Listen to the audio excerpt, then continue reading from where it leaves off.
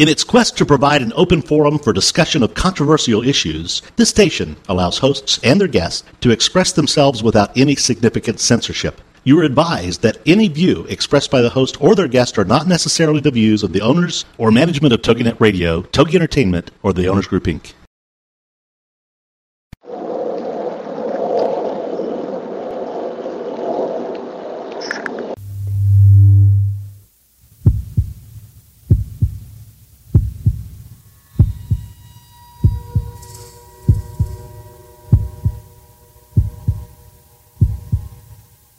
Come with us on a journey into the unknown, the unexplained, and the unbelievable. We will test your senses and challenge your beliefs. A world where science and religion clash. Or do they? You will meet real people and hear real stories, but you will not believe. You will witness strange sights and hear strange sounds, but you will not believe. This is the New England Ghost Project. Welcome to the nightmare. Good evening, everyone, / afternoon. Welcome to another edition of Ghost Chronicles International.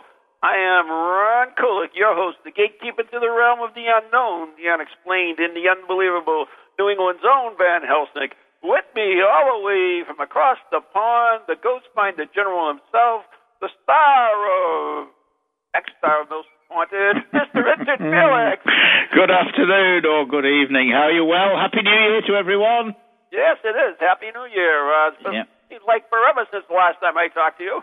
Well, it was forever. It was kind of getting on for 3 weeks, I think. So, long time. A lot of things happen. Is it snowing there? No. Oh, we've got it. We've got it in a big way. We are in the middle of a big freeze, and it's snowing like mad here. It's wonderful. Everywhere looks absolutely beautiful. And remember that global warming, you know. So much for global warming. I mean, this is the coldest. This is the coldest December that when it was December for 30 years in England. Really? Yeah. And the way we're going, we're heading for a lot of. As I say, we've got getting on for about 6 to 7 centimeters of snow, which is nothing for you over there. I know that, but so 6 to 7 centimeters. That's what, 2.5? 2.5 inches. Per centimeter. So 2.5. Let me see. That's 15 inches. Yeah. Hey, we haven't got 15 inches. No. Well, we've got about. I'm not getting this conversion then. No, we're about 3. We've got about 2.5, 3 inches of snow here. That's 1 centimeter then. Which is nothing compared to what you get over there. But I mean, we've not had it for years. We got 9 inches last weekend. So oh boy! Oh, you should be so lucky. I mean, but as I say, we've had it. It snowed just before Christmas. We actually had snow on the ground just at Christmas. But now, it was wonderful. It was lovely. And remember, I live a third of a mile across the fields in the middle of, paradise, basically. So did you get the sleigh out? Oh, yeah, we've done a lot. We've been sledging and, Hitch up the horse? We haven't got a horse anymore. Oh, you hitch up the horse? No, our horse died, I'm afraid. But, so we couldn't go sleigh riding, but, we've been sledging, we've been snowballing and built a snowman and all the silly things that 60-year-old men still do, you know. Big kids. So, I mean, have you seen the ghost of your horse? No. Funnily enough, we haven't. No, we've not actually. I'm very, very pleased to report that we actually, as far as I know, don't have a ghost here at the Sharrow Hall Farm. Because I couldn't cope with it if we had. And don't forget, you know this how? I wouldn't be able to sleep. Yes, but you know this how? I know. You know you have no ghost how? Oh, sorry. Yeah, well, I presume we don't have a ghost because nobody that lives here, that's Julia, me, William, or when Ed lived here, ever reported anything serious happening. We've had strange instances. We've got 3 floors, and the top floor was where the farm workers used to sleep during harvest time. And I don't know, we've been here 25 years in July, and it's the upstairs top floor where the attics were, which is now converted. You'd go upstairs and the lights would always be on, even though you knew you switched them off. That's all. And then when Ed was a young boy, we used to have a snooker table up there, and he used to lay claim to the fact that someone finished his snooker game for him. But I always dismissed that as childish imagination, because I didn't really want to accept that there was anything here. But that's about it. Oh, no, it's not. I've just remembered when Ed was a teenager. No. When Ed was 22 years of age, he decided to use the top floor as a flat. He got a lounge area and a bedroom, and the first night he was up there, about 2:30 in the morning, he turned up in our bedroom with his pillows. Really? Something had pulled the bedclothes down off him in the night, and he's never ever gone up there since. He now has his own.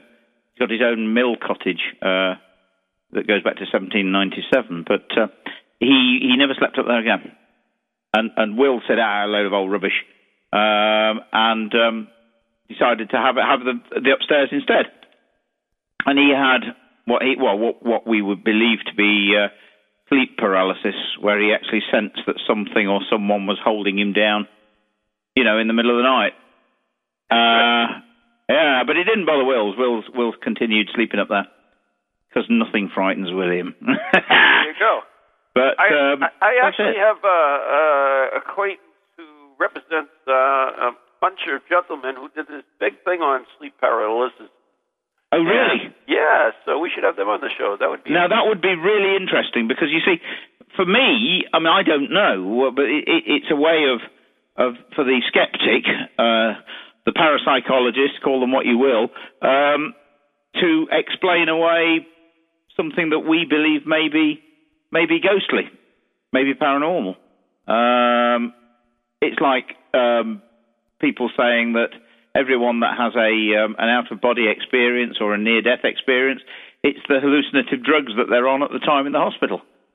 And that's their way of explaining it, isn't it? But is it? I don't know. I actually have something to report to you. As you know, we have a new book that's coming out next October. I do.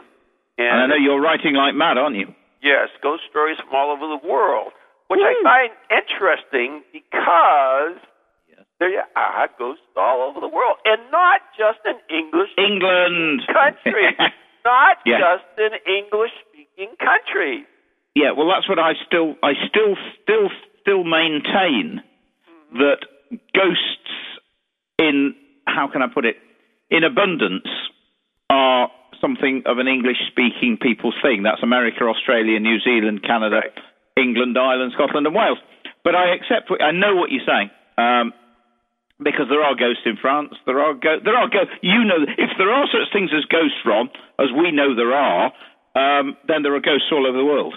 Right. But it's not something that I believe is recognised in the same way as we have this culture, a different culture for them, to continentals, for want of a better word.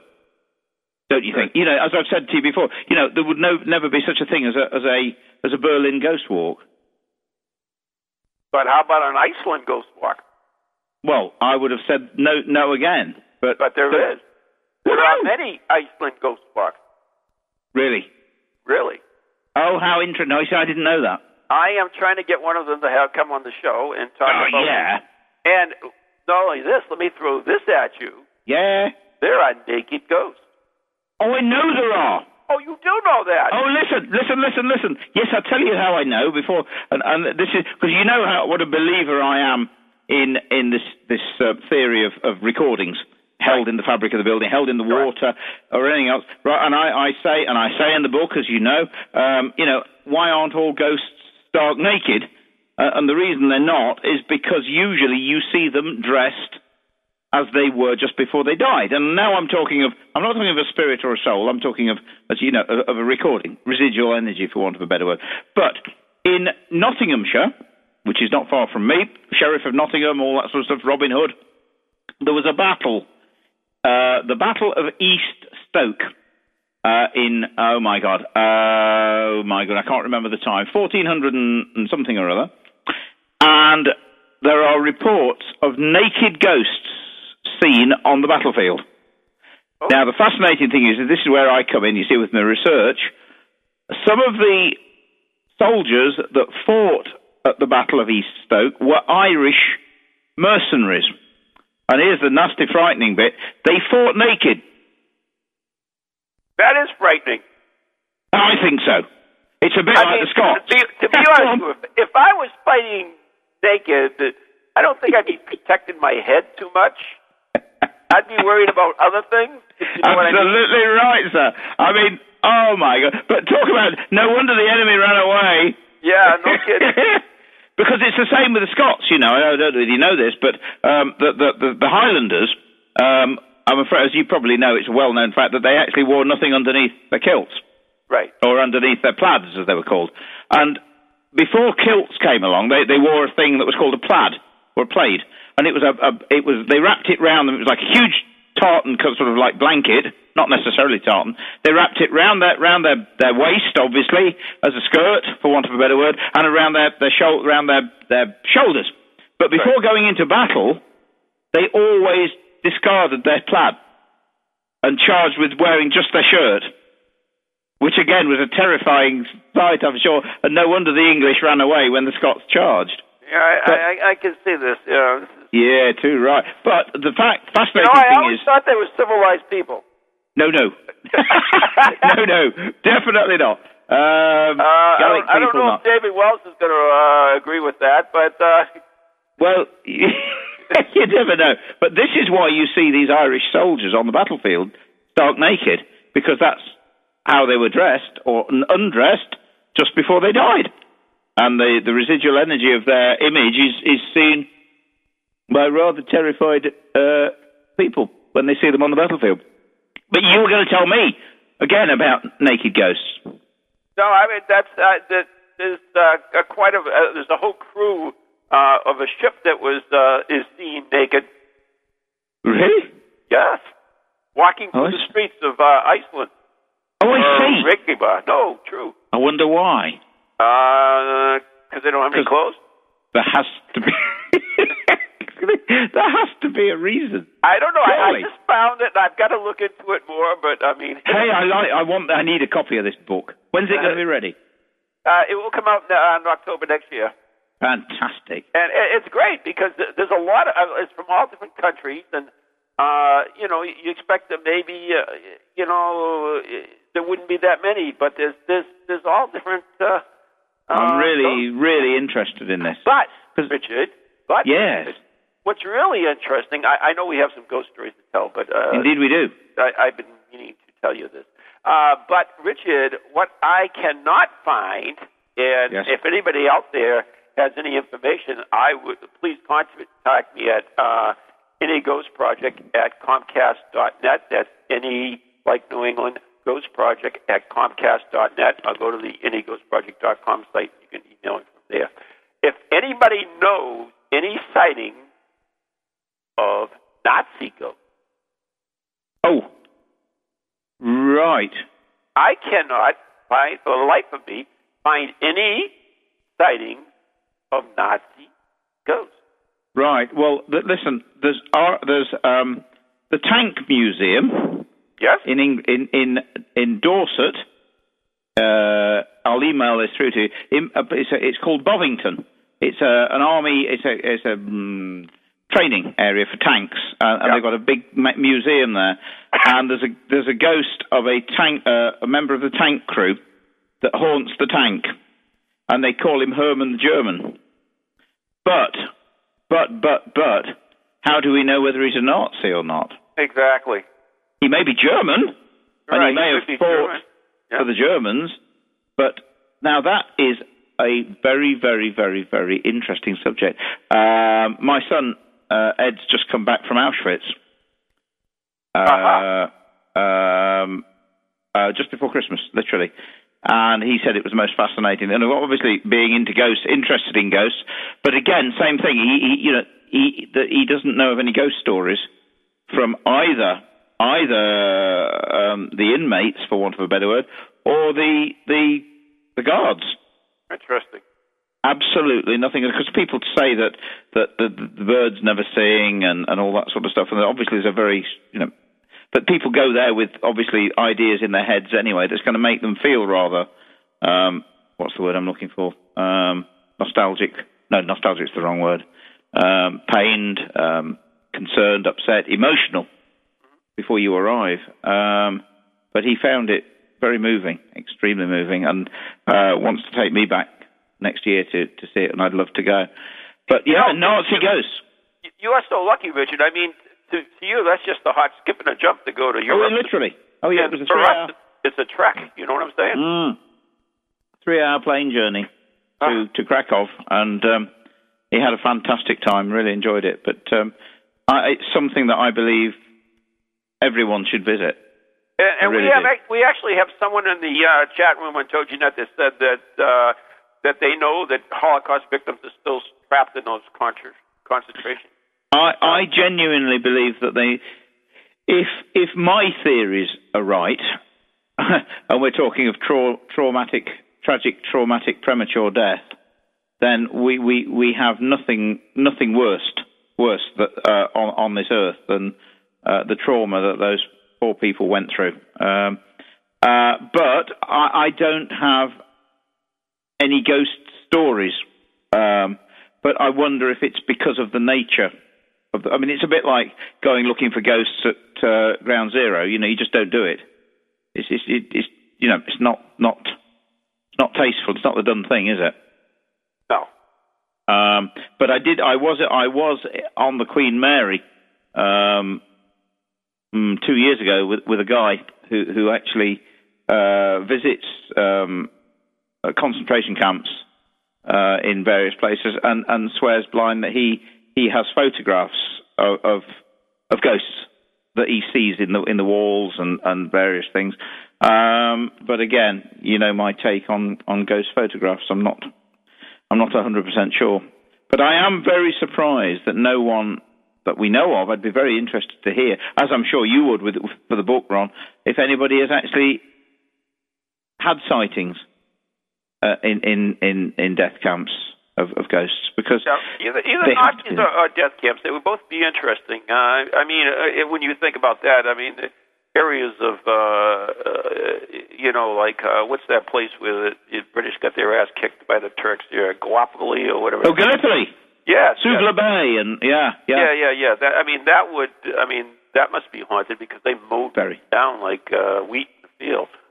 Yeah. Oh, absolutely. Yeah. Funnily enough, I've just had. I did last Wednesday. I did an evening at Derby Jail called Ghost Stories for Christmas at Derby Jail, and had a smashing night telling ghost stories. We had mulled wine and mince pies and various things, and there was a guy on that evening who was a ex-soldier and has now become a tour guide on the Somme in France, First World War. Right. And he is telling me the number of ghost stories that he knows of, including a DVD that's actually out by a lady who lives, an English lady, who has a farmhouse on the Somme and does bed and breakfast, and they've been digging up parts of the area. They found a dead German soldier with his kit still there and everything a few months ago. And there are quite a lot of ghost stories to do with, again, the Somme. 85,000 casualties, British casualties, on the first day of the Battle of the Somme. And we're talking ghosts, which is quite fascinating for me again. But again, these are things I need to let you know about, because we're talking France. We're talking of, places that I say don't have ghosts, the French. But they were British soldiers, therefore correct. They're English speaking, so, that would fit kind of to your... Correct. But do we have German ghosts on the Somme? Or French ghosts? Isn't it interesting?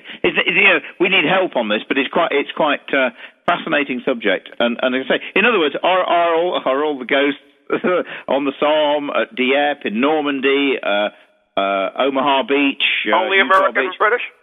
Are they all English speaking? Yep. Interesting. I don't know. Okay. Someone out there must do. But we better get one of these stories, and we're going to run out of time. Oh my God! Yeah, yes. Who's going to start? You or me? I want you to start because you are the great storyteller. I am. Thank you very much. The guy. Okay. Well, listen. Number one, I think it was nice to tell a Christmas. It's the only real Christmas ghost story I've got, and this goes back to 1776 in England, and funnily enough, sent us a little bit round Derby Jail, around obviously the building that I run. And if I just sort of fill in a few of the details first, in England there were, in the 17th and 18th centuries, there were over 200 hanging offences in Great Britain. You could be hanged for stealing a sheep. You could be hanged for setting fire to haystacks. We actually hanged 4 men in Derby in 1817 for setting fire to a haystack. You could be hanged for poaching and appearing on the street with a sooty face. Really? Was a hanging offence because you were either a burglar or you were a poacher with a blackened face. God knows what happened to chimney sweeps, but there we go. But it was a hanging offence. So what about a murderer? So think about it. You could be hanged for murder, but you could also be hanged for appearing on the street with a sooty face or for stealing a sheep to keep your family alive. So in 1752, they passed in England the Murder Act, which meant that they were going to torment the souls of the people before they died. They did that by stating that no murderer was allowed to be buried. They were actually denied the last rites before execution, which of course meant, and also when the judge passed the sentence of death and that you be hanged by the neck until you are dead, he then went on to say, and you will then be publicly dissected in the Shire Hall, or gibbeted. That's hung up 30 feet in the air, near the scene of the murder, in a metal cage, with the crows pecking at your eyes and pecking at your flesh until you eventually dropped to pieces, decomposed and fell to pieces. And of course, remember that in the eyes of the church, of course, anybody, if the body wasn't whole and the spirit wasn't whole, and on the day of judgment, when the last trumpet was sounded, if your body wasn't whole, your spirit wouldn't be whole, and you were condemned to burn in hellfire for eternity, thus sending the murderer to hell. And of course, they knew that before they died, which is one of the reasons I believe that a lot of people in prisons are still around, because they fear divine retribution. They daren't move on because they're frightened of burning in hell, because it's quite a daunting task. Anyway, in 1776, there was a young man, it was Christmas, 1776, a guy called Matthew Coughlin, who was an Irishman, and his accomplice, George Foster. And on Christmas Eve, 1776, they broke into the house of a lady called Mary Vickers, who was a widow in the centre of Derby. At about 1:30 in the morning, they broke into her house, and she woke up, got out of bed, and they burst into her bedroom and hit her over the head with an iron bar and killed her. They then ripped the rings from her fingers and took the gold necklace from round her neck, which left marks on her neck, of course. And somehow, I don't know how, they knew that she got a box under the bed with money in it. They took the box out and took the money. And just at that moment, her maid, Mary, came down to see what the commotion was, and walked into the bedroom. And the two chaps saw her and screamed at her, "Go back upstairs to your bedroom, otherwise we'll kill you as well." And she ran back upstairs and hid in bed, I presume. Anyway, they left the house with the money and the jewellery, and the poor old lady was dead on the floor. And then a troupe of minstrels called the Derby Waits, that Waits, Waits. They were musicians, were returning from playing carols in the early hours of the morning. And as they went past Mary Vicar's house, they noticed that the door was wide open. And so in they went, just to check what was happening, and heard the sobbing coming from upstairs. And they found the maid crying her eyes out, and they went into Mary's bedroom and found her dead on the floor. She was duly, obviously, coffined and buried, but Matthew Coughlin and George Foster split up. One went to a place called Ashbourne in Derby, and the other one went to Leek. They eventually made their way to Ireland with the money and took up the game of highway robbery. They robbed a stagecoach on the way to Dublin, and the guard fired at them and killed George Foster with his blunderbuss, but Matthew was wounded and arrested and taken to Kilmainham Jail in 1777 in Dublin. And while he was in prison there, waiting trial, someone saw, sounds like the Wild West, saw a wanted poster from Derby. And it stated on it, Matthew Coughlin, Irish descent, blah, blah, blah, described him, wanted for murder in Derby. So he was sent back to Derby, to my jail, to Derby Jail, where he was tried and sentenced to hang for murder. But the judge also passed at the end of his sentence that you be hanged by the neck until you are dead, and then gibbeted, hung up between heaven and earth, with the wind bleaching your bones and the crows pecking out your eyes and pecking at your flesh. Now, poor old Matthew Coughlin was obviously terrified of the afterlife, of the fear of burning in hell, and spent his last night in Derby Jail in the condemned cell repenting, but was denied the last rites by the prison chaplain, and the following morning was hanged. They then took him near the scene of the crime, on a hill in Derby, where Derby's infirmary now stands. And they hung him 30 feet in the air, in a metal cage, swinging in the wind. And there were two young lads drinking in a pub, an inn in Derby. And basically they had a wager that neither of them would dare to go up to the gibbet post and offer Matthew Coughlin a bowl of hot soup. But one of them took on the bet, and off they went in the snow, up the hill. And we'll continue this after the break, won't we, Ron? Oh. We'll be right back. I'll tell you what happened. Stay tuned to the end of that story.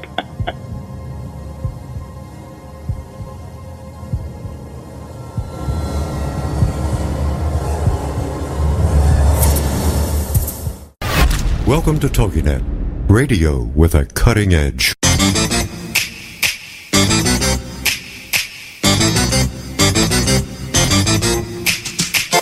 They're creepy and they're kooky, mysterious and spooky. They all talk gobbledygooky, the Parax family.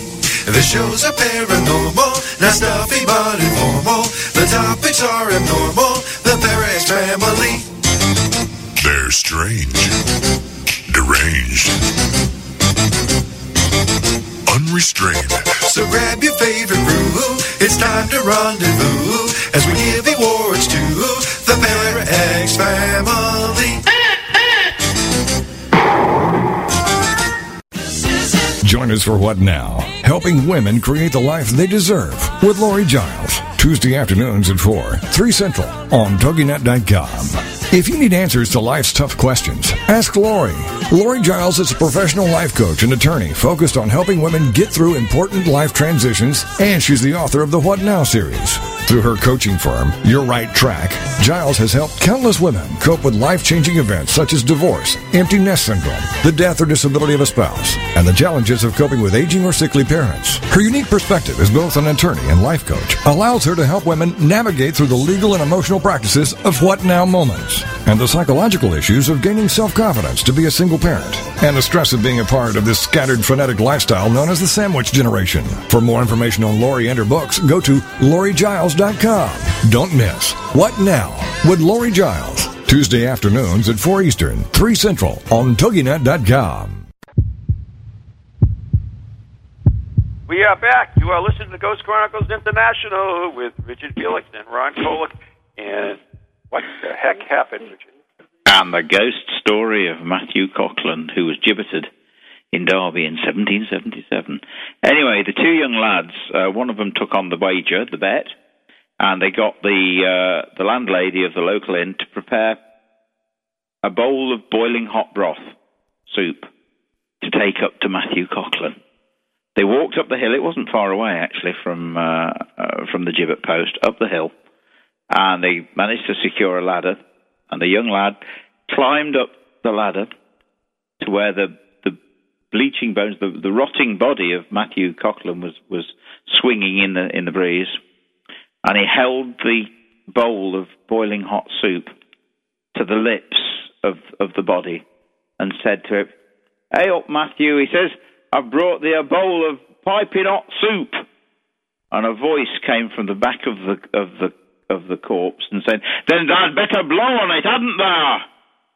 And the young lad, absolutely terrified, fell off the ladder into the snow on the floor, and the two of them ran off, terrified, thinking that they'd heard the ghost of Matthew Coughlin talking to them.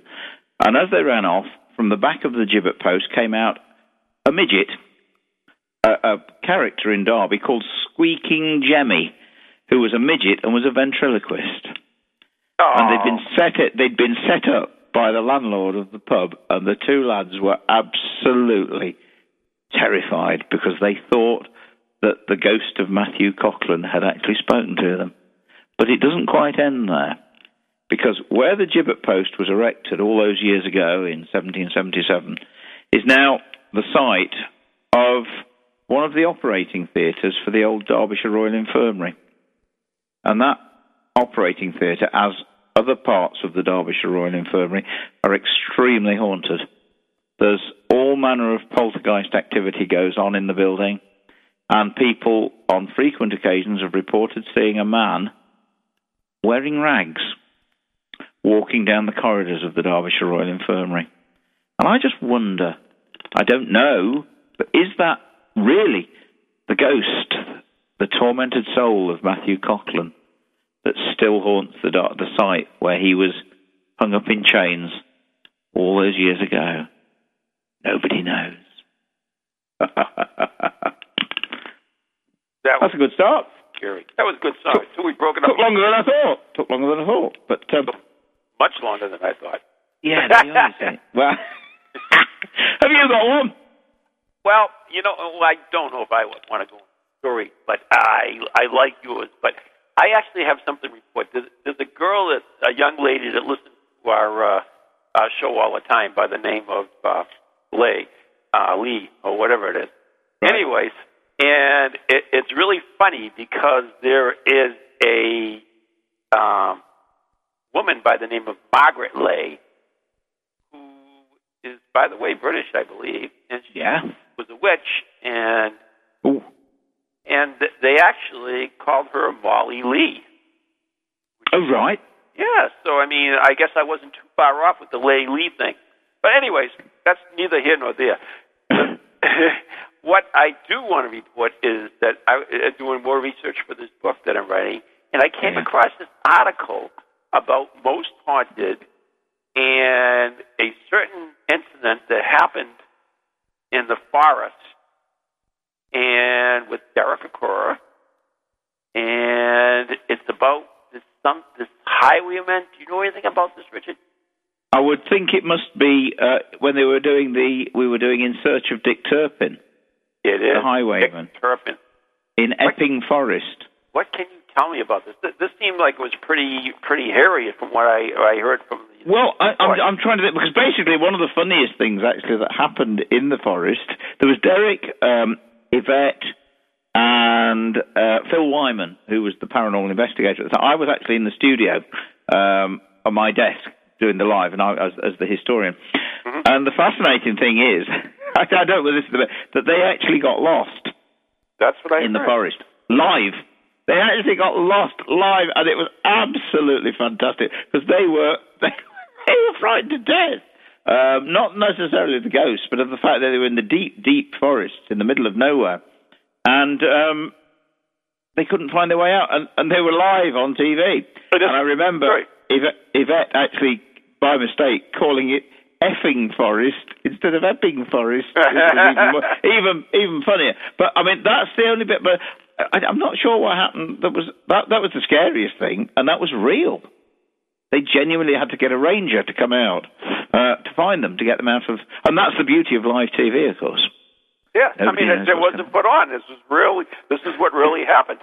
Yeah, and do you know what, Ron? The funny thing is that some of those incidents that happened live on some of the most haunteds are the bits that people actually remember more than anything else. There was another one where I'm trying to think where it was. It was down in Essex, and I'm not sure whether it wasn't on the same live program, where Yvette actually got stuck in the mud, and she got a pair of Wellingtons on. Really? And they actually had to extract her. She fell over in the deep, deep mud on where the beach was, and they actually had to pull her out of her Wellingtons and carry her away from the mud. And her Wellingtons were still sat there in the mud, stuck in the mud. And people, I always remember that and talk about it so much, so often. Another one was New Year's Eve. We were doing. Hey, listen, this is all from the same program, In Search of Dick Turpin, and it finished in York. You're right. Because Dick Turpin was hanged in York in 1737, I think. Anyway, at the end of the show, Matthew Smith, who, as you know, has been on the show a couple of times now, was asked to go out alone along the race course in York in the snow. It was snowing really quite heavily, funnily enough, on New Year's Eve. And he was walking along, going towards the gallows, where the site of the gallows, where Dick Turpin and a lot of other people were hanged, and there's various ghost stories to do with it.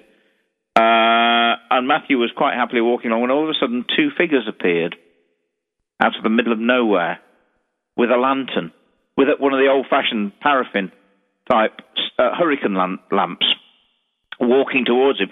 Absolutely frightened him to death.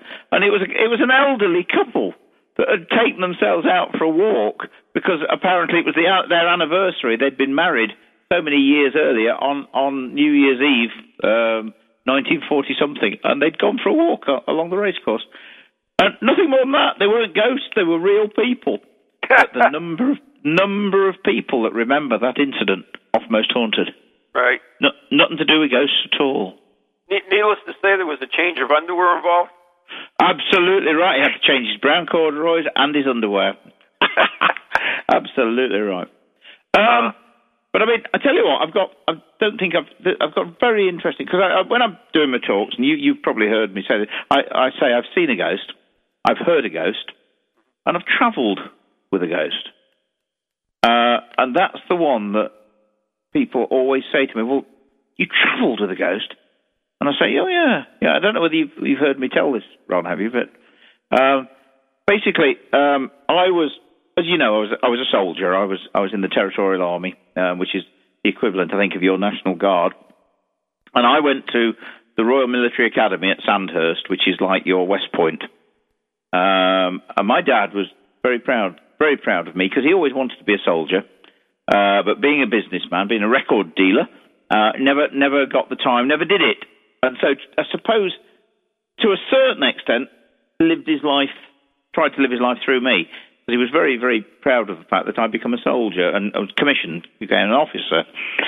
And he always allowed me to go off, although he ran the business, I was always allowed to go off and do what I wanted when it was soldiering. I had to get married, by the way, on a bank holiday Monday. Because you had to get married, Richard? I don't think I want to know this. Well, no, the reason was because I couldn't have a Saturday off because it was the busiest day of the week. But I could go away at the weekend soldiering. That was okay. Anyway, basically, what happened every year for since 1991, we've had a parade through the streets of Derby, which I instigated, to commemorate Bonnie Prince Charlie, who turned back at Derby. And we have there's a film, I don't know whether you know of it or seen it over there. It's a film called Barry Lyndon. Fascinating 17th century thing about soldiers. And every year I used to borrow the Redcoats uniforms who from the Royal Military Academy at Sandhurst. And there was a very good friend of mine and my dad's, and he was a professor, David Chandler, and he was head of war studies at the Royal Military Academy. So a real credible guy, not the sort of guy that tells or sees ghosts or anything like that. And we used to borrow them every year, and I always used to go down to Sandhurst to get the uniforms just before Christmas, because the parade used to be the 4th and 5th of December every year when Bonnie Prince Charlie was in Derby.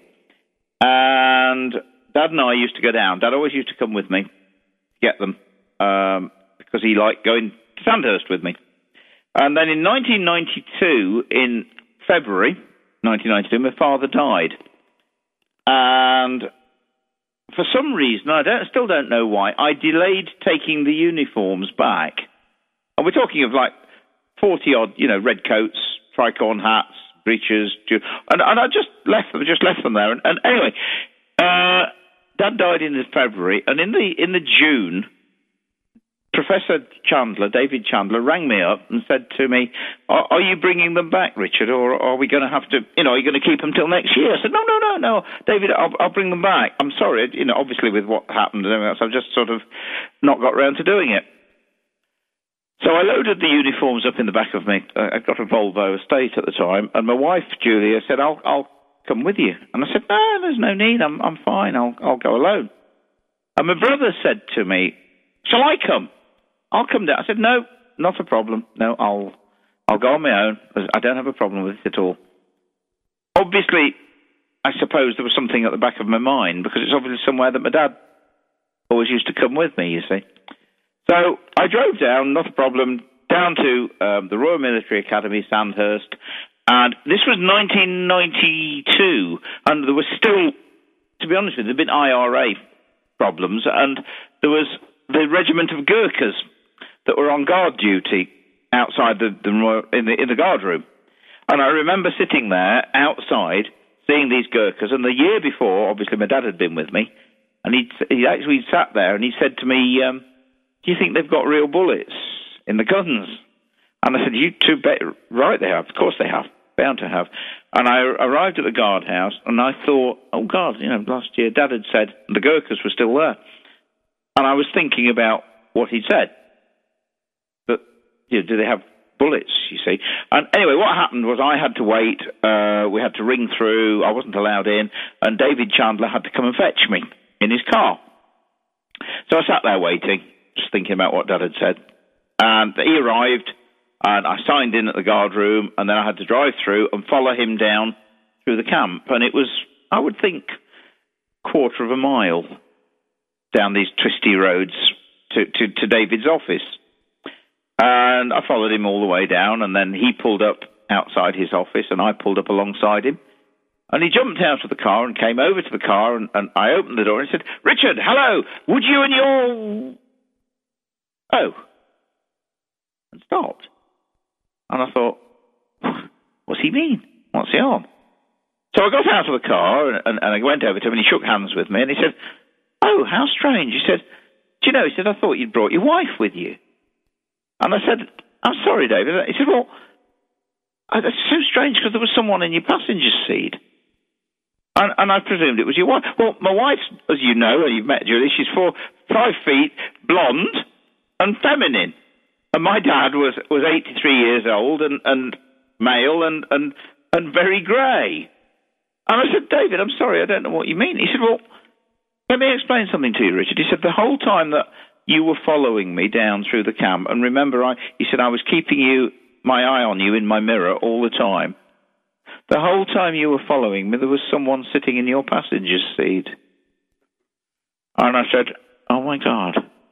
And he said, and I just put 2 and 2 together, as everyone does, and thought your wife had come with you. I said, well, No, he said, and then he turned to me and he said, "You don't think it was Father, do you?"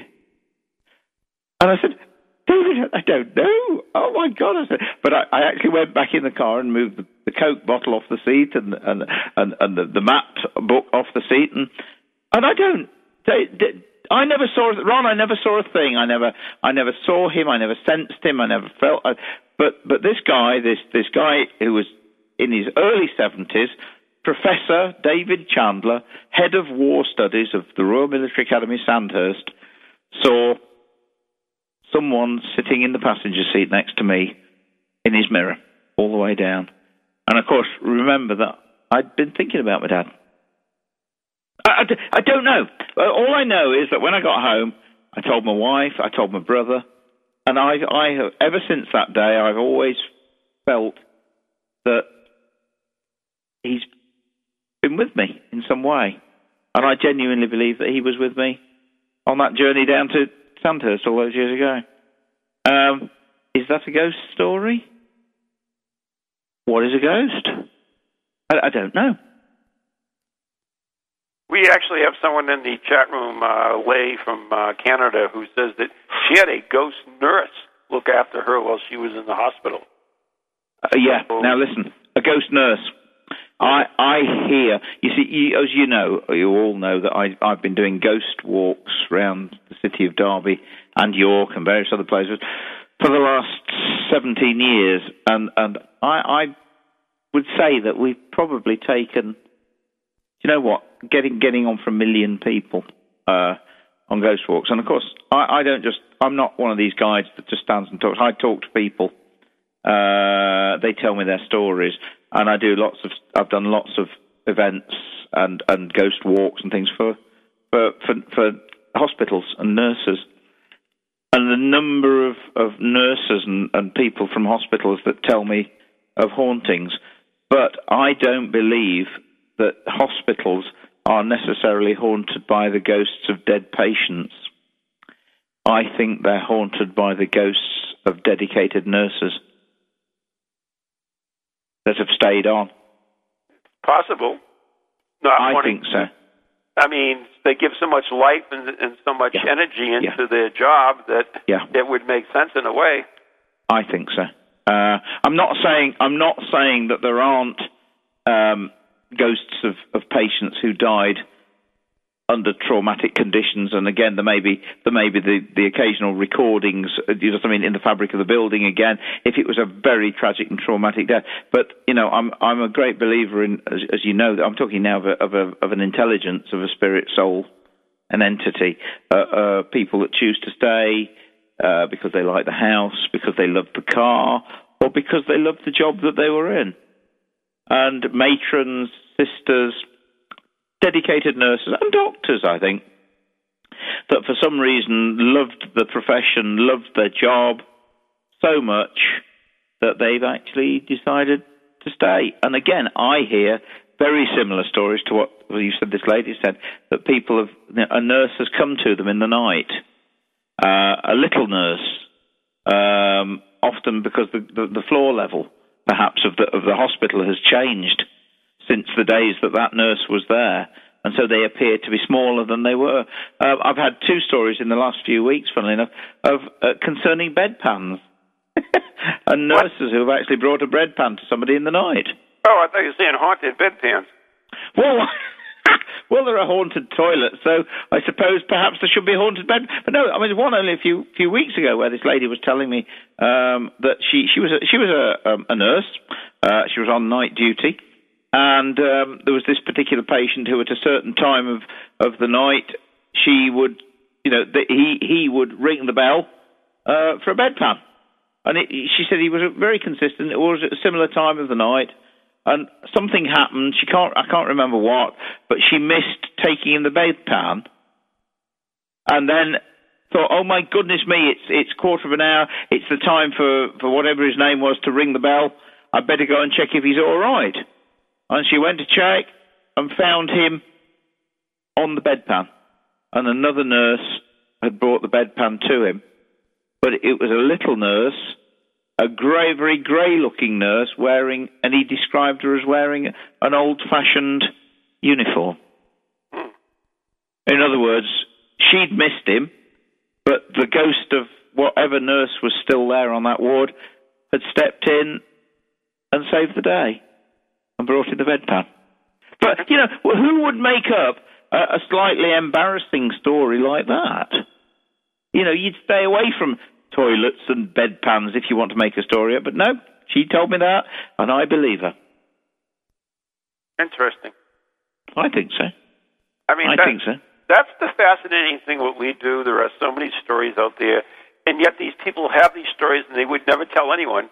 But when they have someone like you and myself and other researchers to go out there and show that, we don't think you're crazy. We want to hear your story. Yeah. We want you to share it with us. And they're more than willing to do it. Yeah, they are. There's no... but, the funny thing is that years ago... obviously people like you and I who are sympathetic to the subject, they I think this is one of the reasons we get told these stories. They know we're not going to laugh at them. Right. They know that we're genuine. They know that we're in it for the right reasons, and they're very keen to share with us their experiences. They're even if they are slightly embarrassing, and some of them are. Sometimes they are embarrassing, but they are prepared to tell us. But the fascinating thing is that when I started doing this, and I'm talking about 17 years ago, when I sit in a pub, and I always do 2 haunted pubs on every ghost walk that I do, because we're talking of a 3-hour ghost walk, I ask people in one of the pubs, right, how many people here, how many of you have seen a ghost, or heard a ghost, or sensed a ghost? And 17 years ago, if I got 40 people on a ghost walk, I would be lucky if 3 people put their hand up and admitted to seeing a ghost. But I would then, after that pub, I would have people come up to me in the next pub or on the way round and say, well, actually, I have seen a ghost, but I wasn't going to tell you in front of those people, because they expect to be, in those days, they expected to be ridiculed. They expected people to laugh at them, making jokes. Oh, yes, you'd been drinking, you'd this, that, and the other. Right. But now, 17 years on, 2010, if I've got a group of 40 people sitting in the pub and I say, right, how many of you have seen a ghost or heard a ghost or sensed a ghost? Out of 40 people, I can guarantee anything between 10 and 15 people putting their hands up. And you'll never hear anyone laugh at them either or make a joke. And then they're all prepared to tell me their story.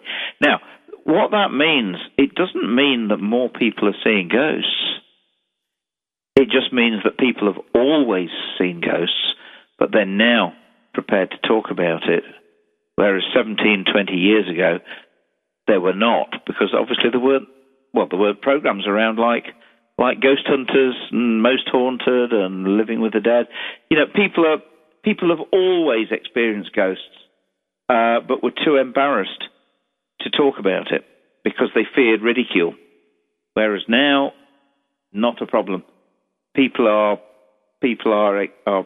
telling us their stories far more than they used to. And it makes you realize how much of the population have had some form of ghostly experience. Richard, I actually have a unique experience coming up a week from Saturday.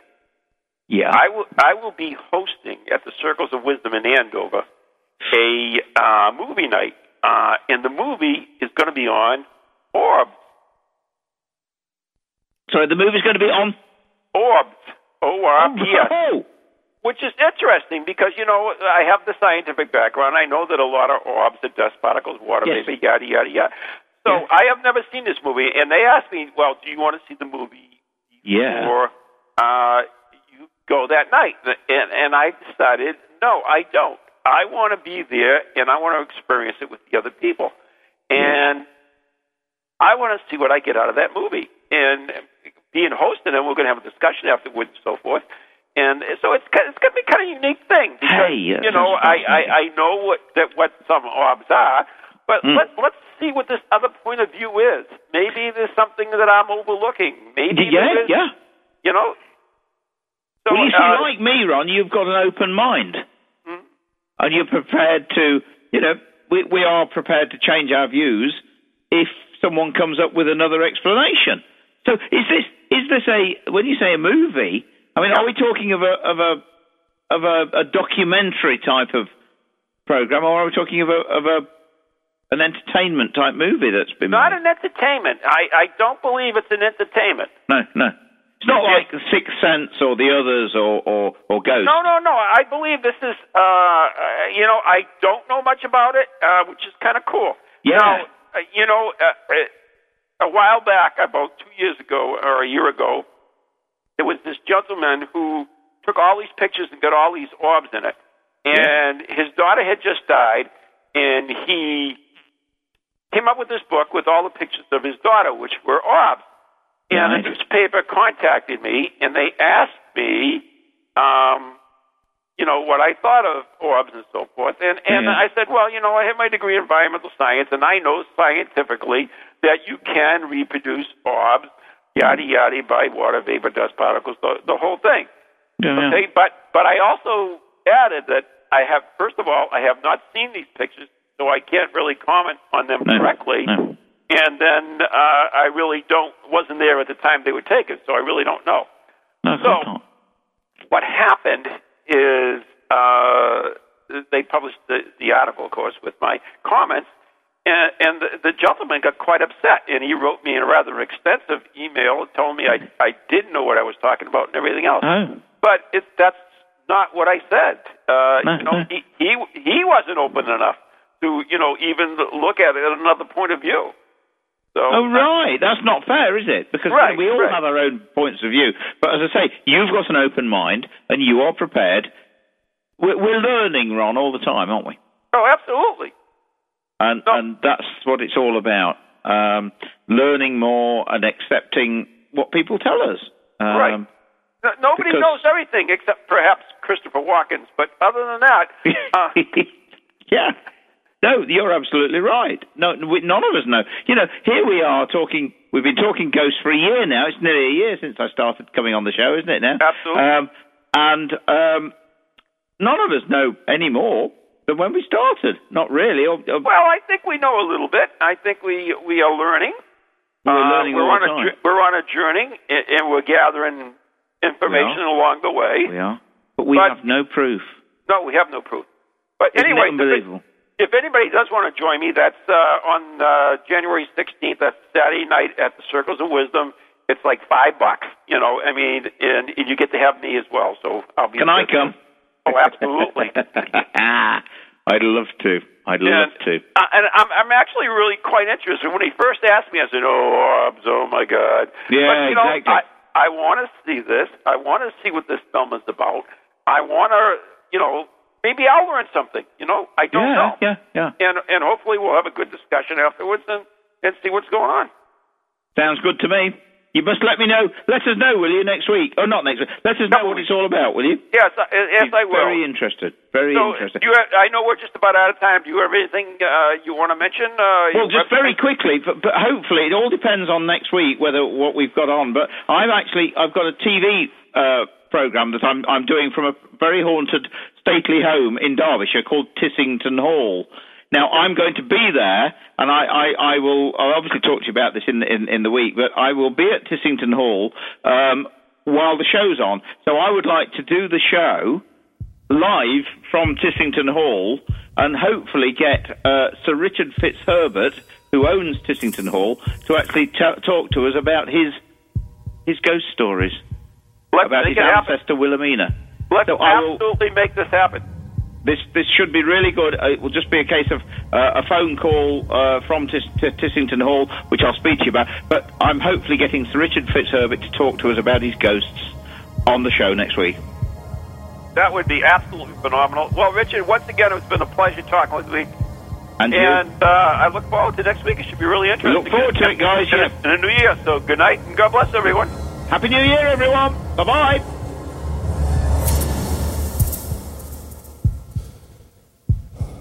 From ghoulies to ghosties. What's your story? Are you living it? Well, you could be. It's Your Story with Hillary Bilbrey. Friday mornings at 10 Eastern, 9 a.m. Central on TogiNet.com. Her passion